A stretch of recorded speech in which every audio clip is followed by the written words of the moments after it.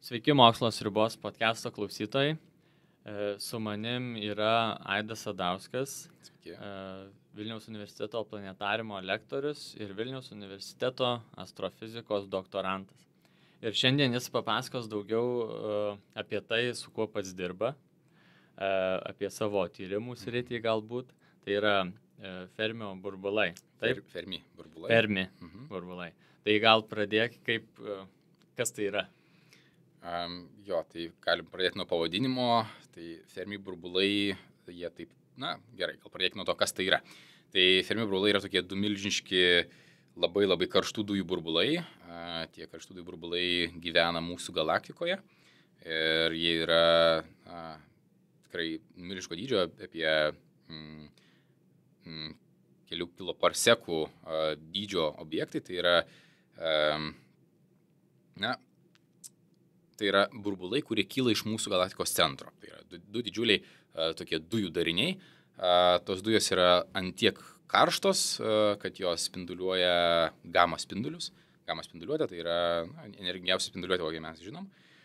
Ir manome, kad jie labai turėtų būti glaudžiai susiję su mūsų galaktikos centru, nes tai yra du burbulai, jie simetriškai yra išsidėstę būtent mūsų galaktikos plokštumai.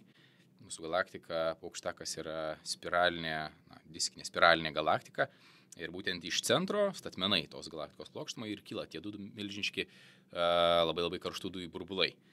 Kad jūs čia po to parodysit paveiksliuką, kaip tai atrodo, kad geriau įsivaizduotų klausytojai. Tikrai labai yra neblogų vizualizacijų, du milžiniški violetiniai burbulai. Tai va, jie buvo atrasti iš tikrųjų ne per seniausiai, prieš maždaug 10 metų, tai yra 2010 metais, ir atrasti jie buvo naudojant būtent Fermi kosminį teleskopą.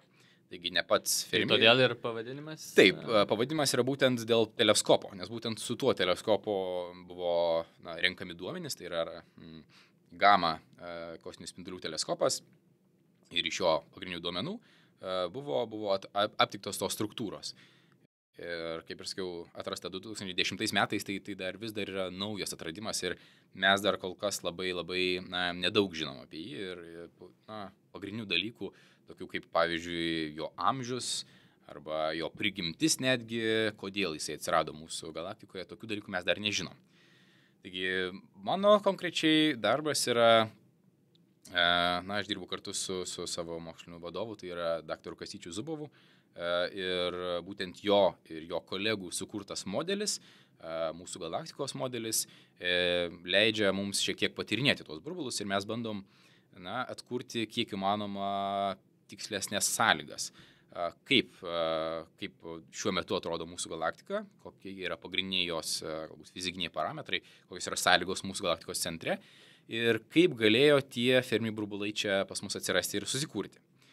Ir kol kas yra keletas įvairių teorijų, galbūt reikėtų susiaurinti, yra, tarkim, dvi ar trys pagrindinės teorijos, kaip tie burbulai galėjo atsirasti.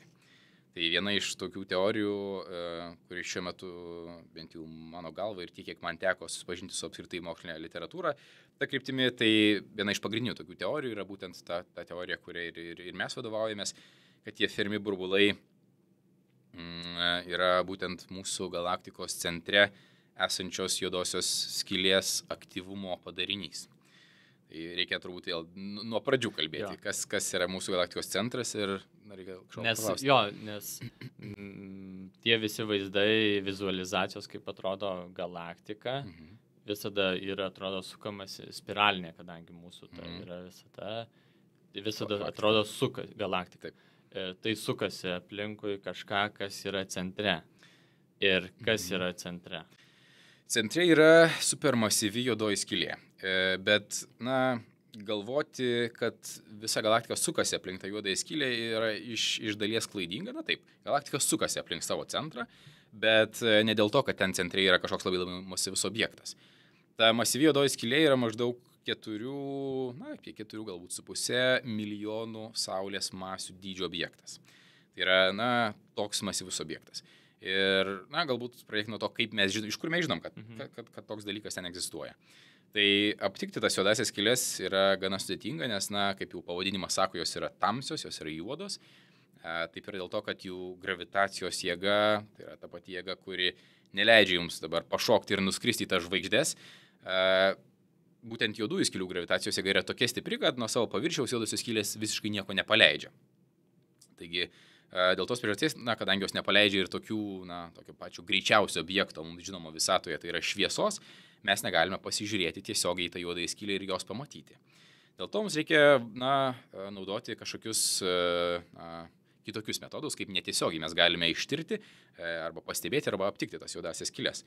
Tai vienas iš tokių metodų ir būtent tas metodas, kuris buvo naudojamas aptikti mūsų galaktikos centre esančią juodąją skylę, yra tiesiog stebėti aplinkui esančias žvaigždes. Kartais žvaigždės, kartais kokius nors dujų debesis ar dulkių debesis ir tyrinėti, kaip jie juda. Ir, vadovaudomiesi mums žinomais fizikos dėsniais, tai yra tiek reliatyvistinės mechanikos, tiek ir paprastos Newtono dinamikos dėsniais, mes galime gana tiksliai paskaičiuoti, kokios tų žvaigždžių orbitos, visų pirma, mes galim išmatuoti tas žvaigždžių orbitas ir pažiūrėti, kokios jos yra, ir paskaičiuoti, kokios masės objektai turėtų dalyvauti tose procesuose, kad tos orbitos susidarytų tokios. Ir dabartiniai skaičiavimai parodė, kad beveik pačiame galaktikos mūsų centre yra maždaug tokios masės objektas, kaip ir sakiau, apie 4,5 milijono Saulės masių ir jis užima mažesnę vietą negu kad mūsų Saulės sistema. Taigi, jeigu mes pabandom įsivaizduoti... Tai mes kalbame nebūtinai, kaip kalbame apie masę, nebūtinai apie dydį. Kalbant apie juodąsias skyles, masė ir dydis yra labai susiję dalykai. Tai yra dydis tiesiogiai priklauso nuo masės. Kuo masyvesnė yra juodoji skylė, tuo yra didesnė. Vėl dabar, kalbant apie patį dydį, reikia paminėti, kad dydį reikia, taip dviejopai suprasti. Pats fizikinis pačios juodosios skylės dydis yra neaiškus. Nes dabartiniai fizikos dėsniai mums sako, kad gravitacijos jėga yra tokia stipri, kad jokia kita mums žinoma jėga, tai yra netgi tos atominės jėgos, kurios veikia tarp atomų, kurios neleidžia jiems susispausti, jokia jėga negali pasipriešinti tai labai milžiniškai gravitacijai. Taigi teoriškai, taip paprastai sakant, ta juodoji skylė turėtų neturėti matmenų. Visa medžiaga turėtų susispausti į nulinių dimensijų kažkokį objektą. Bet yra kitas parametras, kurį mes naudojam, kalbėdami apie tas juodąsias skyles, ir tas parametras arba tas dalykas yra vadinamas įvykių horizontu. Tai yra tiesiog tokia hipotetinė riba, kuri yra lemiama būtent tos gravitacijos jėgos. Ir gravitacija priklauso nuo dviejų dalykų iš esmės. Tai yra visų pirma nuo to objekto masės. Kuo masyvesnis objektas, tuo didesnė yra gravitacijos, tuo stipresnė yra gravitacijos jėga. Ir antras dalykas yra atstumas. Atstumas iki to objekto masės centro. Tai yra kuo arčiau tu esi prie to objekto, tuo gravitacijos jėga yra stipresnė. Ir stipresnė dar yra netiesiogiai, o netgi kvadratu. Tai yra labai svarbus dalykas. Tai kalbant apie tas juodąsias skyles, mes tiesiog apsibrėžiam, kad mes vadinsim juodosios skylės galbūt skersmeniu arba dydžiu tą vietą, nuo kurios gravitacija jau yra tokia stipri, kad net šviesa nebegali pabėgti nuo tos vietos. Tai būtent tą regioną mes ir vadinam įvykių horizontu. Nes iki tos vietos dar šviesa gali pabėgti nuo tos labai stiprios gravitacijos ir ištrūkti kažkur į mūsų visatą. O jau praėjus tą vietą, tiesiog, kadangi atstumas yra jau pakankamai mažas, viskas. Tiesiog gravitacija yra per daug stipri, kad šviesa galėtų iš ten pabėgti. Taigi, taip pati juodoji skylė gali būti, kaip sakai, nulinių kažkokių tai yra, dimensijų. Kažkoks taškas, kaip mes suprantame. Bet tiesiog ta šviesa negali pabėgti ir taip mes suprantame. Taip, mes taip apsibrėžiam, kad tai yra kažkoks milžiniškas, tai yra kažkokia sfera, kažkoks didelis, būtent, tarkim, sfera, kurią praėjus jau nebegalime grįžti. O pati, kaip ir sakau, kol kas dabar toks yra mūsų supratimas, kad mes nelabai žinom, kokie yra iš tikrųjų tie matmenys. Kaip ir sakiau, nežinom jėgos, kuri galėtų pasipriešinti tai stipriai gravitacijai, dėl to, neaišku iš tikrųjų yra kaip ten yra ir kas yra pačiame tos juodosios skylės centre. O tarkim, Fermi burbulai, tai yra labiau pačios juodosios skylės, kilmė jų yra iš juodosios skylės. Ta kilmė iš tikrųjų yra, žinom, kad Fermi burbulai yra labai energingi, ar ne? Jie turi labai daug energijos ir suprantam, kad turi įvykti anksčiau kažkoks labai labai energingas įvykis, ar ne, kad jisai, kad jisai sukeltų arba, priverstų atsirasti tos Fermi burbulus. Suformuoti Fermi burbulus. Tai iš dabar žinomų tokių labai energingų reiškinių yra, keli reiškiniai, kurie galėtų paaiškinti tą dalyką, kurie galėtų pasakyti, kad dėl tokių reiškinių galėjo atsirasti tokie dalykai. Tai vienas iš tų pačių energingiausių iš tikrųjų reiškinių ir yra tai vadinama juodosios skylės akrecija. Akrecija yra toks labai galbūt gudrus žodis. Paprasčiau tariant, tai yra tiesiog kritimas į juodąją skylę. Tai yra, kai medžiaga, kažkoks, tarkime, milžiniškas dujų ar dulkių kamuolys, ar žvaigždė, ar planeta, ar belentkas, ar koks nors astrofizikas krenta į juodąją skylę, tai jis krenta dažniausiai netiesiogiai į tą juodąją skylę. Jisai, dažniausiai objektai mūsų galaktikoje turi tam tikrą savo greitį, ar ne? Jie didelių greičių skrenda kažkur, nes nėra pasipriešinimo beveik, taigi jie turi milžinius greičius ir jie skrenda. Ir jie skrenda dažniausiai netiesiai į juodąją skylę, kažkur aplinkui tą juodąją skylę. Bet horizonto laukia? Ne, dar toliau. Horizontas tai jau yra ta visiškai, tai jau, mes vadinam, tai yra juodosios skylės paviršius, ar ne? Bet dar iki tol yra labai didelė. Taip, kažkur pro šalį skrendam, tarkime, skrendam, kad ir kažkur pro Saulę. Mūsų jos gravitacinis laukas stipriai veiktų ir mes prieartėtumėm prie jos ir galiausiai galbūt ją atsitrenktumėm. Bet skrenda aplink juodąją skylę, vėlgi mes, mūsų orbita, mūsų trajektorija užsilenkia ir mes pradedam suktis, orbituoti tą juodąją skylę. Ir medžiaga, kuri orbituoja juodąją skylę, kadangi tos medžiagos mūsų ir apskritai galaktikų centruose yra labai daug tų dujų, tai ta medžiaga pradeda suktis, sudaro tokį tai vadinamą akrecinį diską. Tai yra tiesiog labai greitai besisukanti medžiaga. Tai tos paprasčiausios dujos, daugiausiai tai yra ten vandenilis, šiek tiek helio ir nedaug įvairiausių kitokių priemaišų. Tai ta medžiaga, besisukdama aplink juodąją skylę, vėlgi, kadangi turime, kaip ir sakiau, ta gravitacija priklauso nuo dviejų dalykų. Tai yra nuo atstumo ir masės, ne? Tai, masė tos juodosios skylės po truputėlį auga, bet tai nėra reikšminga šitam konkrečiam atveju. Keičiasi atstumas. Netgi esant keliems metrams, tarkim, pavyzdžiui, yra viena dalelė, kur yra arčiau prie juodosios skylės, ir yra kita dalelė, kur yra už kelių metrų toliau nuo juodosios skylės. Atsiranda labai didelis skirtumas gravitacinės jėgos, kuri veikia tas dalelės. Viena veikia stipriau, kita veikia šiek tiek silpniau. Ir dėl to tos dalelės turi suktis skirtingais greičiais. Viena turi suktis greičiau, kad galėtų orbituoti aplink juodąją skylę, bet vis tiek po truputėlį jie krenta. Kita šiek tiek lėčiau. Ir taip atsiranda labai labai didelė trintis tarp tų molekulių, tarp tų atomų ar molekulių ar tų dalelių, kurios yra aplink tą juodąją skylę. Ir ta trintis iš tikrųjų yra, tai vadinama ta akrecija, kai besisukdamos dalelės aplink juodąją skylę labai smarkiai trinasi, kaista ir pradeda švytėti, pradeda spinduliuoti ir pradeda išskirti labai labai didelius energijos kiekius.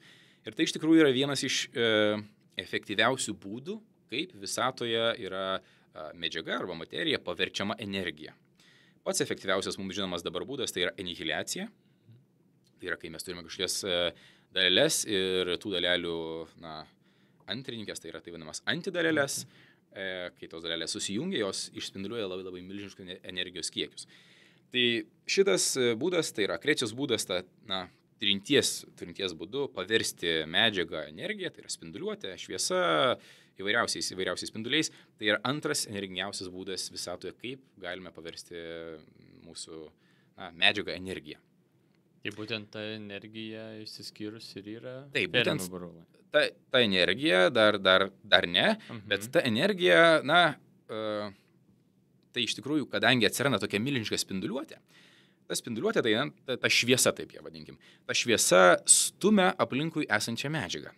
Ir nors bendra jėga turėtų būti gravitacija, tai viską traukia į tą juodąją skylę, bet tos dujos, kurios sukasi aplink juodąją skylę, jos taip smarkiai įkaista, kad jų kuriama šviesa gali nustumti aplinkui esančias dalės ir netgi kartais išardyti tą patį diską arba aplinkui esančias dujas ir jas nustumti šalin. Taigi tas procesas yra vadinamas tiesiog, reiškinys yra vadinamas juodosios skylės vėjų. Nes jį tarsi ne pati juodoji skylė, bet aplinkui esantis tas diskas gali nupūsti medžiagą. Ir būtent tas juodosios skylės vėjas vėliau gali sąveikauti su aplinkui esančiamis dujomis. Nes mūsų galaktika, nors ji ir yra diskinė, tačiau dujų turi... Aplinkui. Taip, aplinkui visą mūsų galaktiką yra taip vadinamas dujų halas. Tai yra tiesiog žymiai retesnės dujos, kurios irgi yra mūsų galaktikos dalis. Ir būtent, kai turim tokį labai labai stiprų vėją pučiantį iš galaktikos centro, jisai gali išpūsti ir sukurti tokias tai vadinamas tiekmes, kurios ir yra būtent tas labai labai stiprus vėjas, sąveikaujantis su aplinkui esančiomis tomis tarpžvaigždinėmis dujomis. Tai būtent tos tiekmes mūsų nuomonė ir nemažai kitų mokslininkų grupių nuomonių ir yra pagrindinis variklis, kaip susikūrė tie burbulai. Taigi tos tiekmės tai yra būtent tos karštos dujos, kurios labai dėlių greičių tolsta nuo mūsų galaktikos centro, tiesiog pučiasi ir suformuoja tuos burbulus. Dabar, kodėl tie burbulai yra du Fermi burbulai, nes, kaip ir sakiau, yra taip vadinamas šiaurinis ir pietinis burbulas, vienas kyla į, mūsų galaktikoje ir apskritai visatoje nėra viršaus ir apačios. Taip, tai negalim jo vadinti viršutiniu ir apatiniu burbulu, mes tiesiog... Bet ją įsivaizduojame. Taip, įsivaizduojam ją kaip tokią lygią lėkštę, tai į šiaurės kryptimi mes įvedam šiaurinis ir pietinis burbulai, tai, bet ir yra tie du burbulai.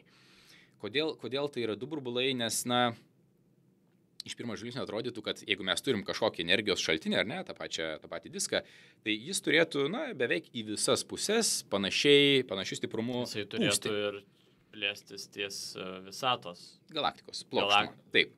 Jis turėtų, paprastai tariant, jis turėtų plėstis į visas kryptis labai panašiai. Tai turėtų gautis vienas milžiniškas burbulas, ar ne?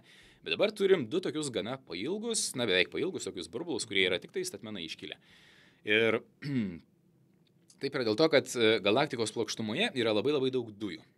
Ir aplink tą mūsų juodąją skylę yra dar toks nemažas darinys, tai yra vadinamas centrinė molekulinė zona, tai vadinama, kur turime gana tankes dujas, tai jau jos yra molekulinės būsenos, nebe atominės dujos kažkokios, kur tai ne tik tai atomai, bet jau yra, tiesiog jų didesnis žymiai tankis yra, ar ne? Ir kadangi visas tas vėjas pučia, paprastai tariant, mažiausio pasipriešinimo kryptimi, ten, kur lengviausiai, ten ir pučia jisai, tai, jis tiesiog yra stabdomas to molekulinio žiedo ir jis tą kryptimi plėstis labai negali, jis tiesiog, tą žiedą šiek tiek yra išplėtęs, išpūtęs, bet didžioji dauguma tos energijos vis tik yra nukreipiama būtent į viršų ir į apačią, tai yra statmenai mūsų galaktikos plokštumai. Ir dėl to yra du atskiri tie burbulai, o ne vienas kažkoks sferinis burbulas. Būtent dėl to, kad mes turime tiesiog nemažai medžiagos, kuri stabdo plėtimąsi būtent galaktikos plokštumos kryptimi. O tai, sakai, yra kažkokios dujos. Kas žinoma apie jas, sandarą kažkokią tai... Dujos tai yra, sandara tų dujų iš tikrųjų tai yra pats populiariausias elementas mūsų visatoje, jeigu kalbam apie tą žinomą materiją, tai yra vandenilis, tai yra didžiausias kiekis jo yra. Yra šiek tiek helio, bet jo yra jau žymiai mažiau. Ir visus kitus elementus iš tikrųjų astronomai kartais netgi mėgsta taip nesismulkindami jie vadina metalais. Nors žinoma, tai yra visi elementai, tai yra ir deguonis, ir anglis, ir visi cheminiai elementai, kurie nėra arba vandenilis, arba deguonis, astronomoje yra vadinami metalais, nes tiesiog jie sudaro labai labai mažą dalį. Bijau dabar tiksliai sumeluot, kokios yra proporcijos, bet didžiausia dalis yra vandenilio, tai yra virš 70%, tai galbūt ir dar daugiau. Ten apie 20 kažkeli yra helio. Ir visa kita, tai yra, procento dalelė, mažytė procento dalelė, tai yra, taip, tai yra visa kita. Tai yra visa mums žinoma, visa ta materija, iš ko mes čia visi sudaryti esam. O tai užfiksuojama, sakei, teleskopu netokiu, kur mes galim tiesiog vaizdą matyti, taip. Tai yra kažkoks elektroninis, kuris gamą spinduliuoja. Taip, tai yra specialus teleskopas, kuris turi detektorius, kuris detektuoja būtent tuos gamą spindulius, tuos labai labai energingus spindulius. Tam yra reikalinga speciali atskira struktūra, bet mes konkrečiai mano darbas konkrečiai su tuo nėra labai susijęs, nes mes tų teleskopų nei kuriam, nei gaunam, mes jau gaunam duomenis, kuriuos vėliau bandom sumodeliuoti. Taigi pagrindinis darbas yra konkrečiai mano tyrinėti tą modelį, kurį mes turime ir pabandyti nustatyti tokius parametrus, kurie sugebėti atkurti dabar matomus dalykus. Tai yra visų pirma dydį tų Fermi burbulų, jų maždaug morfologiją, tai yra forma ir kaip kito ta forma. Ir pabandyti pasižiūrėti grinai, kaip galėjo atsirasti tie burbulai, tai yra visa jų evoliucija. Kaip kūrėsi tos, gerai, paprastai tariant, kaip veikia tas mūsų modelis. Mes turime, vėlgi, turim tokį milžinišką dujų halą, ar ne, tai yra ta mūsų galaktika, turime kažkokį tankų dujų žiedą mūsų galaktikos centre, kuris neleistų plėstis tą mūsų burbului. Na ir turime, aišku, tą mūsų juodąją skylę, kuri yra tiesiog kažkoks taškas ir iš kurios centro, vėlgi savime suprantama, ne iš pačios juodosios skylės, iš jos aplinkos, pučia tas, tai vadinamas juodosios skylės vėjas. Ir būtent to hidrodinaminio modelio pagalba mes sumodeliuodami tas dujas bandom tyrinėti, kaip galėtų plisti tas burbulas, kokie turėtų būti jo matmenys po tam tikro laiko tarpų, kokio galingumo turėtų būti tas mūsų galaktikos branduolys, nes mes kol kas tiksliai nežinom, kokios buvo sąlygos tuomet, kai kūrėsi tas branduolys ir mes net nežinom, kada jis kūrėsi. Kadangi yra skirtingi keli modeliai, tai modeliai to supratimo, kaip galėjo visas tas atsirasti, iki šiol yra gana rimtai diskutuojama, kokio amžiaus turėtų būti tie burbulai. Ir tos amžiaus ribos yra labai labai milžiniškos. Tai yra nuo kelių milijonų metų, berods, kiek man teko bent jau domėtis, tai yra 3-4 milijonai metų galėtų būti. Labai neseniai. Taip, tai jaunas. Čia visiškai jaunas, dar taip. Iki kelių milijardų metų. Tai yra, milijardas metų ar 2 milijardai metų, galbūt keli šimtai milijonų metų, bet... Galbūt su galaktikos formavimosi metu, ar... Mūsų galaktika formavosi jau žymiai anksčiau, tai yra kaip ir visos beveik galaktikos prieš beveik 13 milijardų metų, tai toks yra galaktikų amžius. Iš kitos pusės ta galaktika formuojasi nuolatos, jį prisijungia naujų galaktikų, tai yra tų palidovinių galaktikų, kurios skraidžia aplink mūsiškę galaktiką ir jų yra tikrai nemažai. Mes jų turim berods virš 50, bent jau tos, kurios skraidžia aplink mus. Taip pat turim, aišku, artimą didelę kaimynę, tai yra Andromeda, kuri irgi turi daugybę įvairiausių mažesnių palidovinių galaktikų. Ir mūsų galaktika artėja prie Andromedos galaktikos, jos turėtų susijungti per artimiausius 4-5 milijardus metų turėtų pradėti jungtis tos galaktikos ir sudaryti dar vieną didesnę galaktiką. Taigi tos galaktikos evoliucionuoja ir jos kinta visą laiką, bet pati galaktika kaip tokia, tai yra jau žymiai senesnis darinys. Tikrai senesnis, manome, kad negu Fermi burbulai, žymiai senesnis.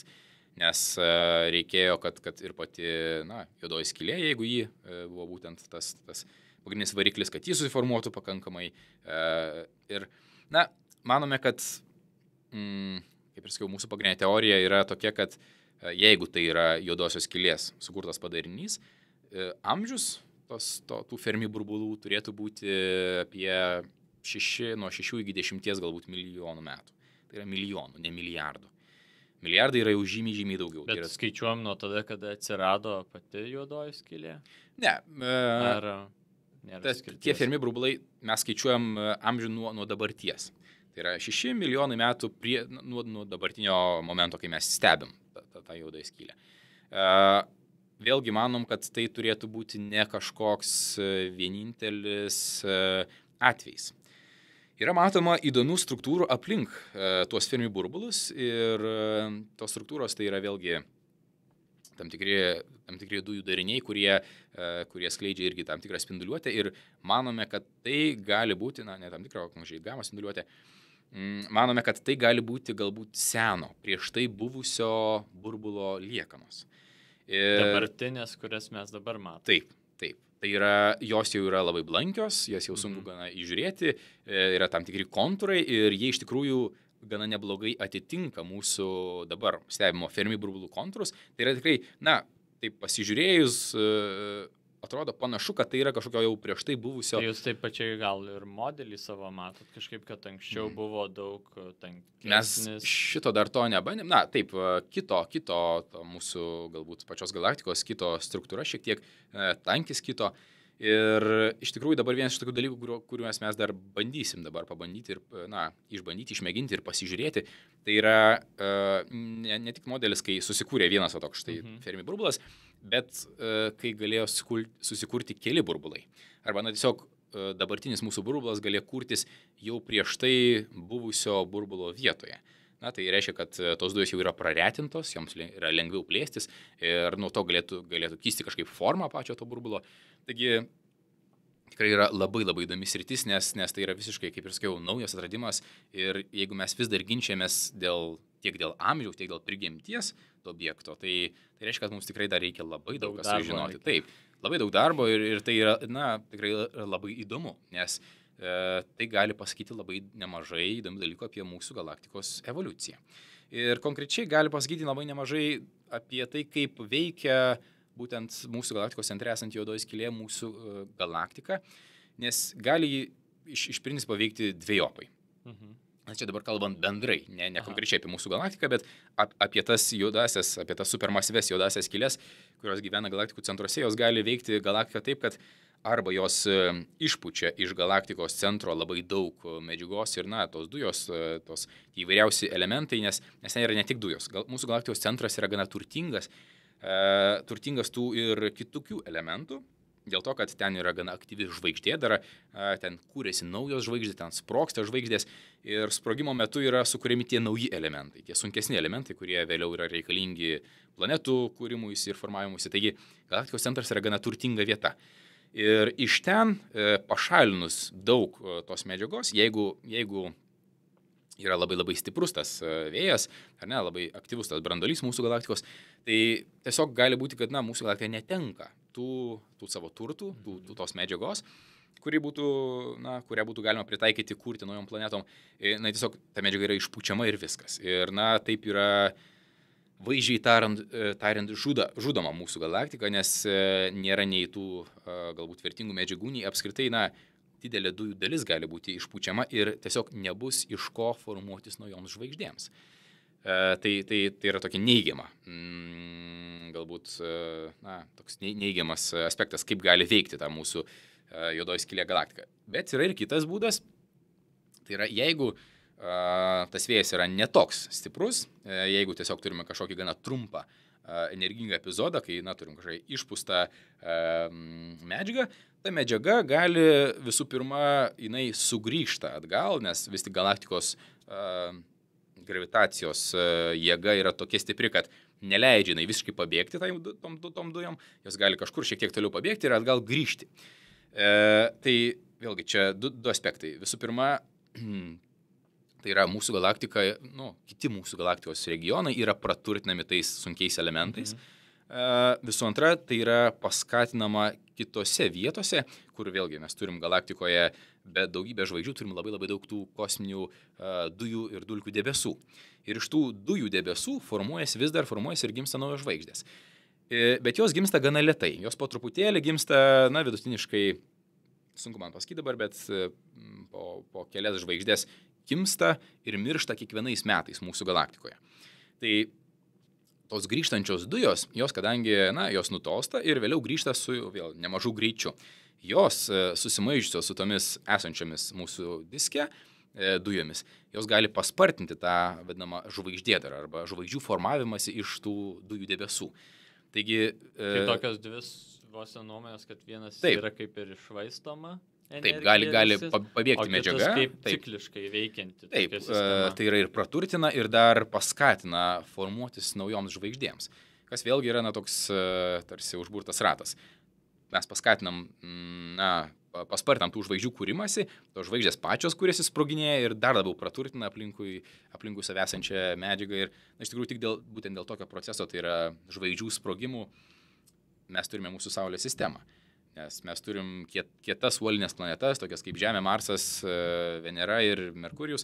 Ir tos pačios dujinės planetos, jos nėra visiškai dujinės. Jos turi kietą brandolį, tai yra kietą centrą, aplink kurį turime tokį stiprų, didelį dujinį apvalkalą. Tai tos medžiagos yra reikalingos, kiek mes bent jau žinome, gyvybei. Ir mūsų pati Žemė yra būtent rezultatas to, kad prieš keletą milijardų metų čia kažkur aplinkui sproginėjo milžiniškos žvaigždės. O dar ar pastebi tą patį efektą, tą Fermi burbulus kitose galaktikose galbūt? Nes tai neturėtų būti vien tik mūsų galaktikai, Taip. būtent būdingas bruožas. Jo, kadangi mes žinom, dabartinis požiūris yra toks, kad beveik visos tokio ar panašaus dydžio galaktikos kaip mūsų paukščių takas turi galaktikos centre, tų galaktikų centruose esančias supermasyvės juodasias skyles. Taigi ir tokie reiškiniai irgi, turėtų būti neretenybė. Kol kas bėda yra tame, kad mes neturime pakankamai jautrių teleskopų, kurie galėtų pasižiūrėti į tas galaktikas būtent tam skirtom bangom, tai yra šiuo atveju gamma spinduliais. Tam reikia labai tikrai energingų ir galingų teleskopų ir mes dar patys kol kas sugebame tik tai labai daug matuoti ir po ilgo proceso atrinkti iš tų duomenų tam tikrom labai tikrai sudėtingom technikom atrinkti iš tų duomenų ir pamatyti, kad ten kažkas yra. Nes iš tikrųjų ten yra labai daug triukšmo ir tai yra, jeigu įsivaizduojate, neveikiantį televizorių, kuris rodo tik tai tą baltą triukšmą, ar ne? Tai pasižiūrėjus į tą mūsų paveikslėlį, ten irgi labai panašus dalykas yra ir labai sudėtingų, kaip ir sakiau, technikų ir metodikų būdais mes galim atrinkti ir pasižiūrėti ir surasti tos burbulus. Tai kol kas mes dar, žinau, kad yra atliekama stebėjimų ir Andromedos galaktikoje, nes jinai yra mums artimiausia tokia panašaus tipo galaktika, kur galėtume matyti tokius reiškinius, bent jau tokio masto reiškinius, ir ten jau yra kažkas panašaus matoma, kažkokių pėdsakų, kol kas dar yra tikrai gana taip miglotai ten matoma ir negaliu tvirtai sakyti, kad ten yra tokie dalykai, bet jie ten turėtų būti vadovaujantis mūsų dabartiniu supratimu ir galbūt tik tai laiko klausimas, kai mes sugebėsime juos įžiūrėti ir atrasti. O yra skirtis tų juodųjų skylių aktyvios, neaktyvios? Tai tas aktyvumas iš esmės priklauso nuo aplinkos. Pati juodoji skylė savaime ji nėra nei aktyvi, nei neaktyvi. Mes vadiname jas aktyviamis arba neaktyviamis tik tai tada, kai jos pasigauna kažkokio maisto. Tai yra kažkoks milžiniškas dujų debesis, priskrenda pakankamai arti ir vyksta tas akrecijos procesas. Tai yra krenta kažkas į tą juodąją skylę. Tada mes sakom, kad tai yra aktyvi juodoji skylė vėlgi. Tai yra arba aktyvus galaktikos branduolys, jeigu mes kalbame apie tą milžinišką juodąją skylę, kur yra galaktikos centre. Nes tas akrecijos procesas jis nėra griežtai kalbant tik tai juodųjų skylių reikalas, ar ne? Tai gali būti akrecija, tai apskritai yra tiesiog procesas, kuriuo metu kažkoks objektas, orbituodamas krenta į kitą objektą. Tai gali vykti ir, tarkim, į neutronines žvaigždes, kai turime kartais ir mūsų galaktikoje yra pilna tokių atvejų, kai turime dvinarę sistemą, kai sukasi dvi kažkokios žvaigždės, viena iš tų žvaigždžių gali būti maža ir kompaktiška ir tanki labai, o kita gali būti labai didelė ir milžiniška, ar ne? Ir tuomet ta mažoji žvaigždė gali vogti, arba atimti medžiagą ar dujas iš tos kitos žvaigždės ir vėlgi sudaryti tam tikrą tokį akrecinį diską. Tai neturi būti tik tai juodoji skylė. Bet juodųjų skylių tas akrecijos atvejis tiesiog yra pats galingiausias, kokį mums teko stebėti ir ypač, kai mes turime pačius, patys masyviausi objektai. Jeigu mes kalbame apie tokius, galbūt pavienius objektus, ne apie kažkokius milžiniškus debesis arba galaktikas, tai yra tos juodosios skylės galaktikų centruose. Ir jų sukuriamas gravitacijos laukas tiesiog leidžia tai akrecijai taip smarkiai pasireikšti, kad tai iš tikrųjų yra keista, bet patys šviesiausi reiškiniai ar objektai mūsų visatoje. Tai yra būtent tos aktyvios galaktikos. Tai atrodo paradoksalu, nes juodoji skylė yra, atrodo, tamsus ir viską sutraukiantis objektas, bet iš tikrųjų tai yra variklis galbūt tų aktyvių galaktikų branduolių, kurie iš tikrųjų yra ryškiausi objektai visatoje. O dydis, aš minėjai, dydis pagal tai tą zoną, kur šviesa negali įvykių horizontas. Ar yra tas įtraukiama, kad, tarkim, nuo pačio dydžio juodosios skylės tie ir patys burbulai turėtų kažkokie kitokie būti, jų dydis galbūt tas įsiplėtimo? Ne, iš tikrųjų, tai patys burbulai nuo juodosios skylės dydžio, nuo jų fizinio to dydžio nepriklauso, ten svarbiausias dalykas yra masė. Nes ta masė dėl to, kad tai yra galbūt netgi ne dydis ar masė reiktų sakyti, o tiesiog energija. Kiek energijos mes galime išgauti. Patys fiziniai matmenys tos juodosios skylės yra tikrai, niekingai maži palyginus su milžiniškais tais burbulais. Nes, kaip ir sakiau, mūsų juodoji skylė manoma, kad, minėjau, kad tai yra, mažesnio dydžio objektas negu mūsų Saulės sistema. Ar ne? O mūsų Saulės sistema yra tikrai maža palyginus su mūsų galaktika. Tai yra milijonus ar milijardus kartų mažesnis objektas negu mūsų galaktika. O burbulai jau yra palyginami su mūsų galaktika. Jeigu mes juos galėtume matyti su savo akimis, tai jau žimtų pusę dangaus, daugiau negu pusę dangaus mūsų naktinėme danguje. Tai yra milžiniški tikrai objektai. Netgi iš tokio atstumo, kuris dabar skiria nuo mūsų galaktikos centro, tai yra apie 25 000 šviesmečių. Tai yra tikrai milžiniškas atstumas. Maždaug beveik tokio paties aukščio jie ir yra. Apie 25 000 šviesmečių nuo galaktikos centro, statmenai į viršų, maždaug tokio dydžio. Tas pats burbulas yra. Tai yra tikrai milžiniško dydžio objektai. Ir pati juodoji skylė, kad ir kokia ten jinai masyvi būtų, net jeigu būtų 1000 ar milijoną kartų masyvesnė ar didesnė negu jie dabar, vis tiek tai būtų mažas objektas palyginus su tais milžiniškais burbulais. Nes aš esu skaitęs, kad mūsų pačioj galaktikoje yra ne viena juodoji skylė. Yra taip. Tų mažesnių kažkokių tai gravitacijos tų centrų. Taip, tos juodosios skylės. Ar į jas irgi bandoma pasižiūrėti, ieškant to pačio efekto? Toks efektas, tokie mini ar mikro Fermi burbulai, jie nėra galbūt tokie, čia iš tikrųjų geras klausimas, niekada net nepagalvoju apie tokius mini Fermi burbulus. Taip, turėsime apie ką pasikalbėti, bet tai jie turbūt nėra tokie galbūt, tokių mini ar mikro Fermi burbulų nieks neieško, nes tai yra būtent, jie gali atsirasti dėl to, kad mes turime tokius milžiniškus mastelius ir tokius dujų kiekius. Pačios juodosios skylės, taip, mūsų galaktikoje jų yra pilna ir jau tikrai ne viena yra jau atrasta ir bijau sumeluoti skaičiaus, galbūt tiksliai atrastų yra apie 100, vėlgi, nesakysiu konkretaus skaičiaus, nes nežinau, kiek yra juodųjų skylių. Tai vėlgi, gali būti 100, gali būti 1000. Neklaidinkim galbūt. Negazdinkim. Taip, ne. Bijoti jų nereikia, nes nieko mes iš tikrųjų negalėtume padaryti, jeigu priartėtų juodoji skylė prie mūsų, o yra juodųjų skylių, kurios klaidžioja, tai nėra ko bijoti. Nėra ko bijoti, nes tos bent jau, kurios yra atrastos, tai jos yra pakankamai toli ir jos mums jokios grėsmės tikrai nekelia artimiausiu metu. Bet šiaip iš teorinių mūsų skaičiavimų ir supratimo apskritai apie mūsų galaktiką, tai tų juodųjų skylių mūsų galaktikoje tikrai turėtų būti bent jau milijonai ar šimtai milijonų. Tai nėra retenybė kažkokia. Taip, nėra retenybė. Tačiau tos pačios didžiausios ir masyviausios, tokia yra viena, kiek mes žinom mūsų galaktikoje, bet ir gana masyvių, iš tikrųjų ne per seniausiai, prieš berods porą mėnesių, jeigu neklysiu, dar šią vasarą, vasaros gale buvo padarytas vienas įdomus atradimas, būtent apie tas juodąsias skyles ir, mes jau ir taip galvojom, kad jų turėtų būti nemažai galaktikos centre, nes vis tik tai yra mūsų galaktikos centras, kur yra didžiausios gravitacijos potencialas arba stipriausia gravitacija. Tai tos juodosios skylės, kadangi jos yra patys kompaktiškiausi objektai, jos turėtų po truputėlį artėti prie to galaktikos centro ir jų jau ten turėtų būti nemažai. Ir teoriniais skaičiavimais jų ten turėtų būti 1000, bent jau 1000 juodųjų skylių galaktikos centre, tų mažesnių, tai vadinamų žvaigždinių juodųjų skylių. Ir buvo atrasta įvairūs signalai, dabar vėlgi nesu tikras kokiame diapazone, ar tai buvo gamma spinduliuotė, ar tai buvo kažkiek kitokie spinduliai, rentgeno, gal net ir ultravioletiniai spinduliai, tikriausiai, kad ultravioletiniai spinduliai ir būtent tame diapazone buvo aptikta keletas tų juodųjų skylių ir manoma, kad ten turėtų būti 1000 eilės. Tai yra keli tūkstančiai juodųjų skylių.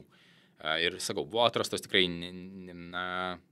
vėlgi, nežinau tikslaus skaičiaus, bet tas skaičius sako, kad iš dabartinės galbūt aparatūros pajėgumų, bandant paskaičiuoti, tai kiek mes jų galim matyti ir kiek jų turėtų būti, tai beveik sutampa su tuo, ko mes tikėjomės, tai kad panašu, kad ten ir yra keli tūkstančiai bent jau tų juodųjų skylių, žymiai mažesnių.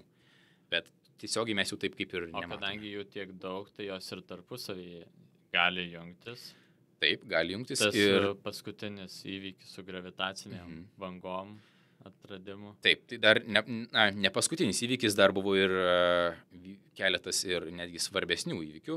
Tai buvo stebėtas dviejų juodųjų skylių susijungimas. Tos juodosios skylės nėra tokios gigantiškos kaip ta mūsų centrinė, jos ten buvo berods keliasdešimties saulės masių, tai yra ten 20-30 maždaug tokie skaičiai, 20-30 saulės masių, du tokie objektai susijungia ir už tai buvo iš tikrųjų, už tuos tyrimus buvo paskirta praėjusiu metu fizikos Nobelio premija.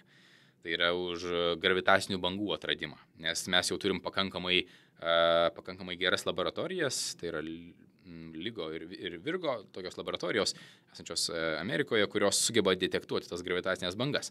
Dabar iš kur tos gravitacinės bangos atsiranda? Jos atsiranda dėl to, kad visi kūnai visatoje, kurie turi masę, jeigu jie juda su pagreičiu visatoje, jie kūrė tas bangas, gravitacinės bangas, nes jie sugeba iškreipti erdvę ir laiką. Na, bendrai mes tą dalyką vadiname erdvėlaikiu. Jie sugeba iškreipti tą erdvėlaikį. Na, tai yra tiesiog kreipyti mūsų erdvę.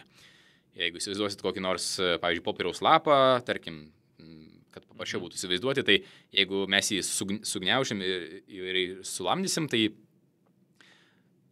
dabar pabandykite tai perkelti į 3 matmenų mūsų visatą, tai mūsų ta visata irgi jinai yra tam tikrai sulankstyta ir iškreipta ir tuos iškreipimus būtent ir sukelia visi objektai, kurie turi masę, taigi ir jūs patys.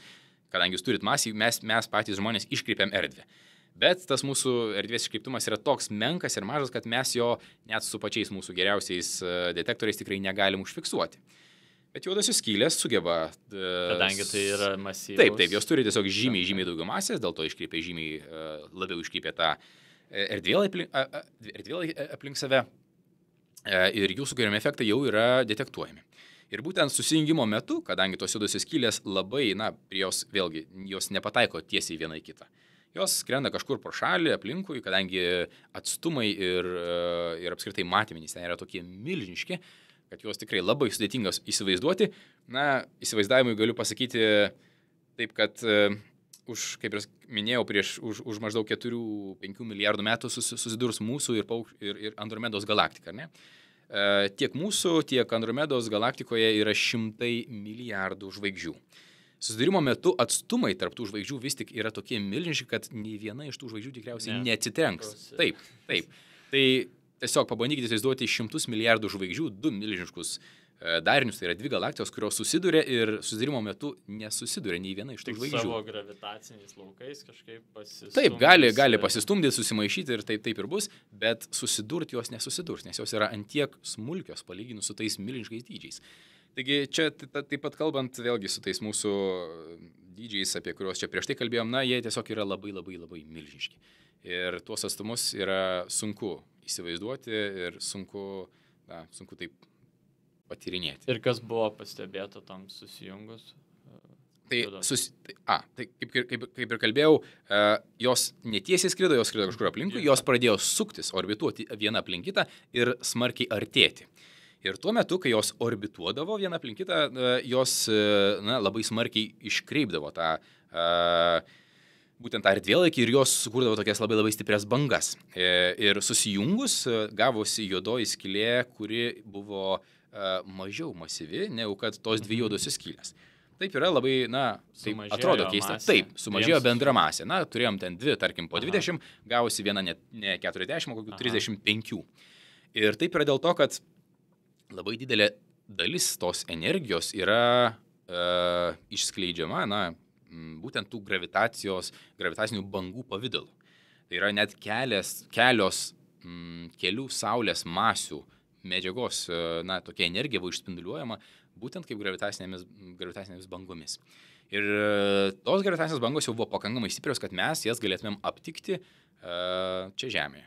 Su tikrai labai tiksliais ir labai įspūdingo tikslumo instrumentais. Tai yra tos mūsų laboratorijos. Ten kažkiek Laigo ir Virgo. Laigo ir Virgo, jo, tai yra dvi laboratorijos. Bet aš žinau, kad dar jų statoma. Taip, jos yra statomos, aš irgi nežinau kur, žinau, kad ir Amerikoje yra statomos, bet ir Kinai berods irgi stato. Pats tas technologinis sprendimas yra, kad turėti tam tikras laboratorijos, tam tikru atstumu. Ir žiūrėti, ar gaunami tie patys rezultatai. Taip, principas tų laboratorijų tai yra toks gana paprastas ir tą principą, aš manau, turėtų suprasti visi, kurie baigia 12 klasių mokyklai, nes tai yra interferencija. Tai yra, tie aparatai yra vadinami... Interferencija, manau, visi susimastė. Interferometrai. Paprastai, taip, buvo tokie dalykai ir turėjote jūs tikriausiai irgi girdėti tokius terminus, tai interferencija tai yra tiesiog bangų sudėtis, labai paprastai šnekant. Tai yra, mes turim dvi bangas, jeigu jūs įsivaizduotų paprasčiausias jūros bangas ir jeigu tos dvi bangos sutampa, tai yra jų fazė sutampa, kai jos tuo pačiu metu kyla, ar ne, tai jos susideda ir gaunam kažkokį vieną rezultatą. Jeigu jos, tarkim, viena kyla, kita leidžiasi, jos gali viena kitą, tarkim, kaip čia išsireiškus paprašiau, sugadinti, nes nesugadinti, o tiesiog jos išsiprastina. Išsikoreguoja. Jos tiesiog pasinaikina, jos susinaikina. Tai va, tie mūsų aparatai tose laboratorijose tai yra milžiniški labai tiesus vamzdžiai, kuriuose yra padaryti lazeriai. Ir lazeriai reikalingi tik tai dėl tikslumo, nes lazeriai spinduliuoja labai tikslius spindulius ir tie spinduliai atsispindėję nuo kelių veidrodžių, jie tam tikrose vietose turi susijungti ir sukurti tą interferenciją. Ir dabar visas tas jų begalinis tikslumas atsiranda iš to, kad jeigu spindulys yra nors kiek pakreiptas arba nors kiek netiksliai pataiko į tą kitą spindulį, labai šiek tiek skiriasi jų tos fazės, ar ne? Tai jie jau šiek tiek pradeda nebesutapti. Ir mes gavom kitokius rezultatus, kuriuos galim tiksliai detektuoti. Ir mes matom, kad jau jie šiek tiek nebesutampa. Tai kadangi pro Žemę iš to mūsų, to reiškinio, iš tų dviejų juodųjų skylių sklinda tos gravitacinės bangos, jos šiek tiek iškraipo erdvę. Ir vien tik dėl tos priežasties tie lazeriai vėl šiek tiek nesutampa. Ir mes galim paskaičiuoti, kiek tiksliai jie nesutampa ir kokio stiprumo tos bangos turėtų būti, kurios iškreipia. Galim galvoti, kokio dydžio ten tos... Taip, iš to stiprumo mes jau galim paskaičiuoti. Skylės kokios taip, susidūrė ir panašiai. Mes galim daug įvairių dalykų paskaičiuoti. Nes šita teorija gravitacinių bangų, tai jinai buvo Einšteino dar sumanyta. Taip, tai yra būtent Einšteino reliatyvumo teorijos sukurta dalyka. Jis pats iš tikrųjų, nežinau ar tikėjo, su Einšteinu tai yra daug įdomių dalykų, kad jis pats kartais netikėdavo galbūt rezultatais savo atradimų. Ir jis labai ilgą laiką netikėjo, kad gali egzistuoti visatoje tokie dalykai kaip juodosios skylės. Jis manė, kad turėtų egzistuoti kažkokie dėsniai arba kažkokios taisyklės, kurios neleistų susikurti tokiem dalykam kaip juodosios skylės. Bet, dabar jau tikrai nebejojame, kad juodosios skylės egzistuoja, nes jau esam ne vieną iš jų atradę ir tai yra tikrai moksliškai patvirtinta. Bet, ir su tom gravitacijom bangom irgi, tai vėlgi tas pats iš tos reliatyvumo teorijos, plaukiančios išvados, kad tai turėtų būti.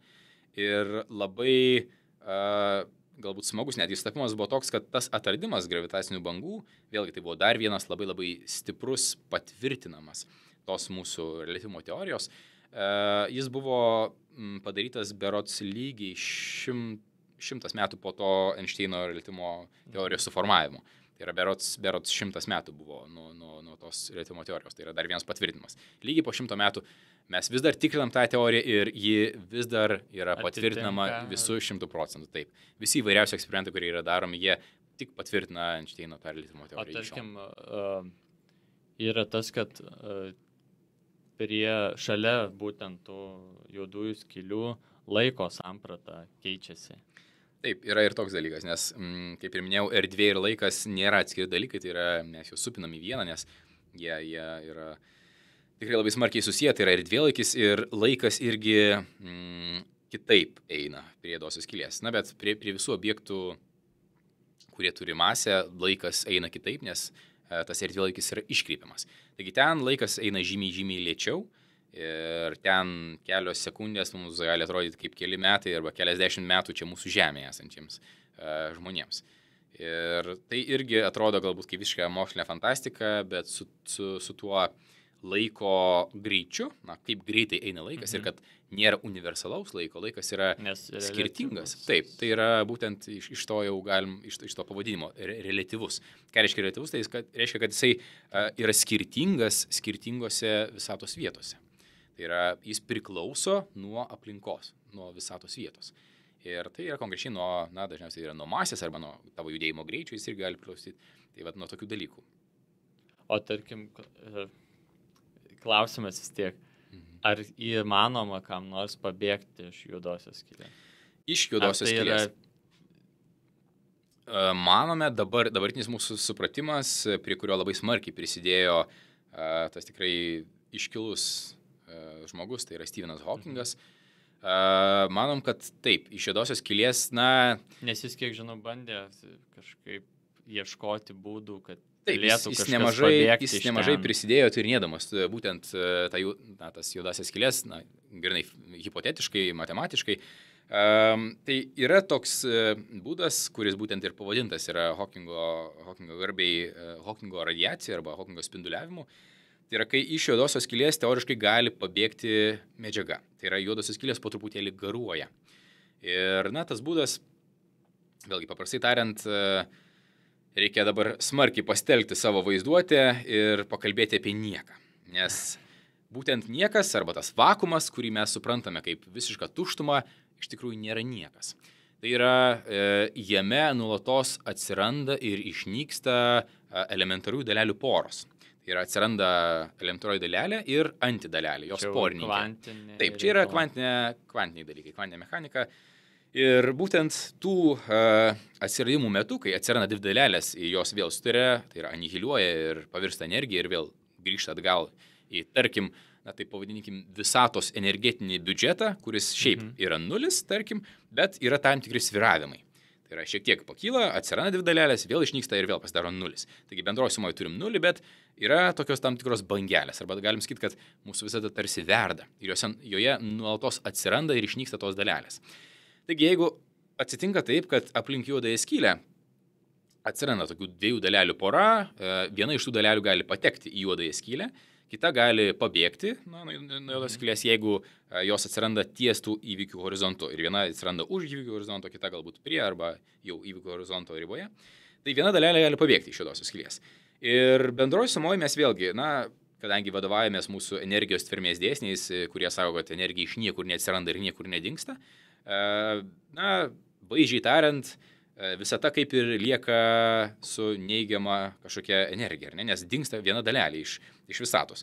Atsirado dvi, viena įkrito juodąją skylę ir liko tik tai viena. Tai, turėtų gražinti, ta dalelė turėtų gražinti visatai tą energiją, bet jinai dabar yra, trūksta vienos tos dalelės. Ir, galim įsivaizduoti, kad ta visata, kadangi, ji turi tokį masyvų objektą, tai yra ta juodąją skylę, ir kadangi toje vietoje, viena dalelė pradingo į juodąją skylę, tai visata kaip ir nori susigražinti savo energiją, kad būtų vėlgi tas nulinis lygmuo, ir jinai pasiema vieną dalelę iš juodosios skylės. Ir taip gaunasi, kad bendroji sumoje juodoji skylė, nors ir ją ir įkrinta viena dalelė, bet bendroji sumoje ji turi prarasti dvi dalelės. Ir dėl to... Dėl to, smegenys lydosi kaip dalelė į niekur. Taip, dalelė atsiranda iš niekur atsirandanti dalelė, patenka į juodąją skylę ir vis tiek bendroji sumoje gaunasi, kad juodoji skylė praranda vieną dalelę. Tai reiškia, kad sumažėja jos masė. Ir taip tos dalelės, ta juodoji skylė garuoja, tai reiškia, jinai praranda medžiagą. Bet tai vyksta be galo lėtai ir tas... Tai greičiau gauna masę, auga. Negu ją išskleidžia. Ir tą masę arba tą energiją įgauna ne tik dėl to, kad kažkas krenta ją, bet dar ir dėl to, kad nuo mūsų visatos pradžios vis dar yra matomas, tai vadinamas tas mikrobangų fonas. Ta mikrobangų kosminė fonė, mikrobangų spinduliuotė, taip matoma. Tai yra, šviesa ir energija likusi nuo mūsų didžiojo sprogimo, mūsų galaktikos pradžios. Ir tas fonas tai yra, tam tikra temperatūra, tai yra apie 2,7 kelvino, arba tai yra ten minus 200 kažkiek laipsnių Celsijaus, tai yra labai maža. Taip, netoli absoliutaus nulio, bet tai yra ne nulis. Tai yra temperatūra. Tai reiškia, kad mes turime daugybę fotonų. Tai yra, šviesos dalelių, kurios vis dar yra, visoje mūsų visatoje. Ir ta mūsų juodoji skylė, jos paviršius yra, jeigu taip galim sakyti, šaltesnis arba vėsesnis negu kad bendras temperatūros fonas ir dėl to netgi, jį visuomet gauna tos energijos ir jį auga, savaime, suprantama, auga dėl tos energijos. Ir jį auga vis dar greičiau negu kad spinduliuoja. Bet mūsų visata plečiasi po truputėlį ir aukšta. Ir tas energijos lygmuo kris, kol galiausiai mes to tikriausiai nebeturėsime. Arba visai tos spinduliuotas, arba jį tiesiog išsilygins kažkaip. Taip, išsilygins ir bus taip, kad tos juodosios skylės jau greičiau garuoja, negu kad gauna tos naujos energijos. Ir, manom, kad tos juodosios skylės iš tikrųjų bus tie ilgiausiai visatoje išliekantis objektai, kurie dar labai, tikrai neįsivaizduojamai daugiau kartų, negu kad dabar visatai mūsų yra metų, sugebės išgyventi ir po truputėlį garuos. Išlydai smegenis ir man, ir manau daugam, kurie klausėsi. Tai dėkui, Aidai, kad užsukai. Tikrai reikia pailsėti ir viskas susidėti, ką čia galima buvo išgirsti. Dėkui, kad užsukai ir iki kito karto. Ačiū, kad pakvietėt, smagu čia būti ir iki sėkmės.